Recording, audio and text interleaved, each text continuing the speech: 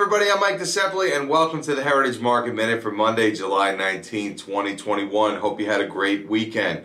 Markets are starting the week on a downbeat note as there's rising concerns about COVID-19. This time the Delta variant. It has a lot of investors a little bit spooked, wondering if this is going to derail the economic recovery. We see this as a good opportunity as markets pull back to reassess the different investments that we have and look for opportunities in the market that we may want to add to our strategy. We do not think that this is the end of the run, but rather an opportunity for markets to work off a little bit of excess gains that we've seen over the last 6 weeks and prepare and consolidate for their next move. Now, we have to remember when markets pull back, right, there's always a reason. Investors are always looking for what the reason is, and corrections will always find a reason. But naturally, corrections will occur, and they're very healthy for the general market structure. When you look at the market and what it's done over the last 6 weeks, we've had a very powerful move to the upside, which was met with a lot of new all-time high records day after day after day. And obviously, we like to see the good times roll, but we do have to expect at some point markets will correct, and that by doing so, they give back some of their recent gains to try to build a base to move what we think hopefully will be higher through the rest of the summer. Now, it's interesting, the narrative has shifted a lot, right? When we were correcting, the markets went through a correction, March and April, even some of it spilled over into May. The catalyst back then was rising treasury yields, right? The economic recovery was looking so good. The 10-year yield, which is a barometer we look at quite often, was rising substantially towards 2%.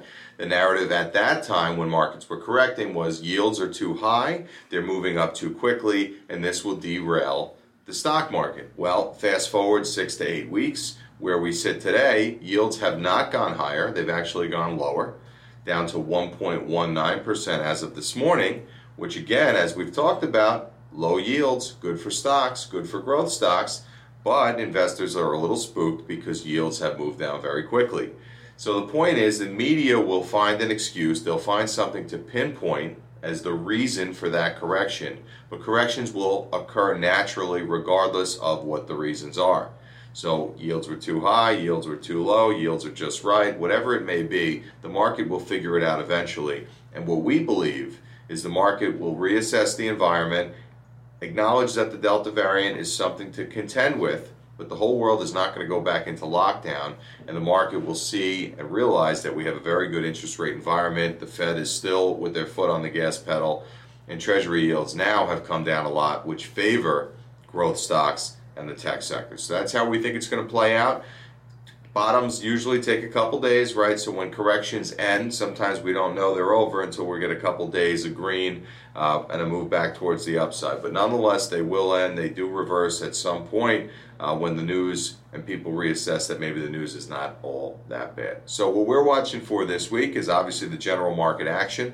We've moved into earnings season once again. The banks reported last week, results were very strong, and this week we'll see a lot of other large American corporations deliver their financial results. So we'll be watching that closely, watching the 10-year, watching the earnings, watching the market activity in general. We are in the summer months, so volumes are a little bit lighter.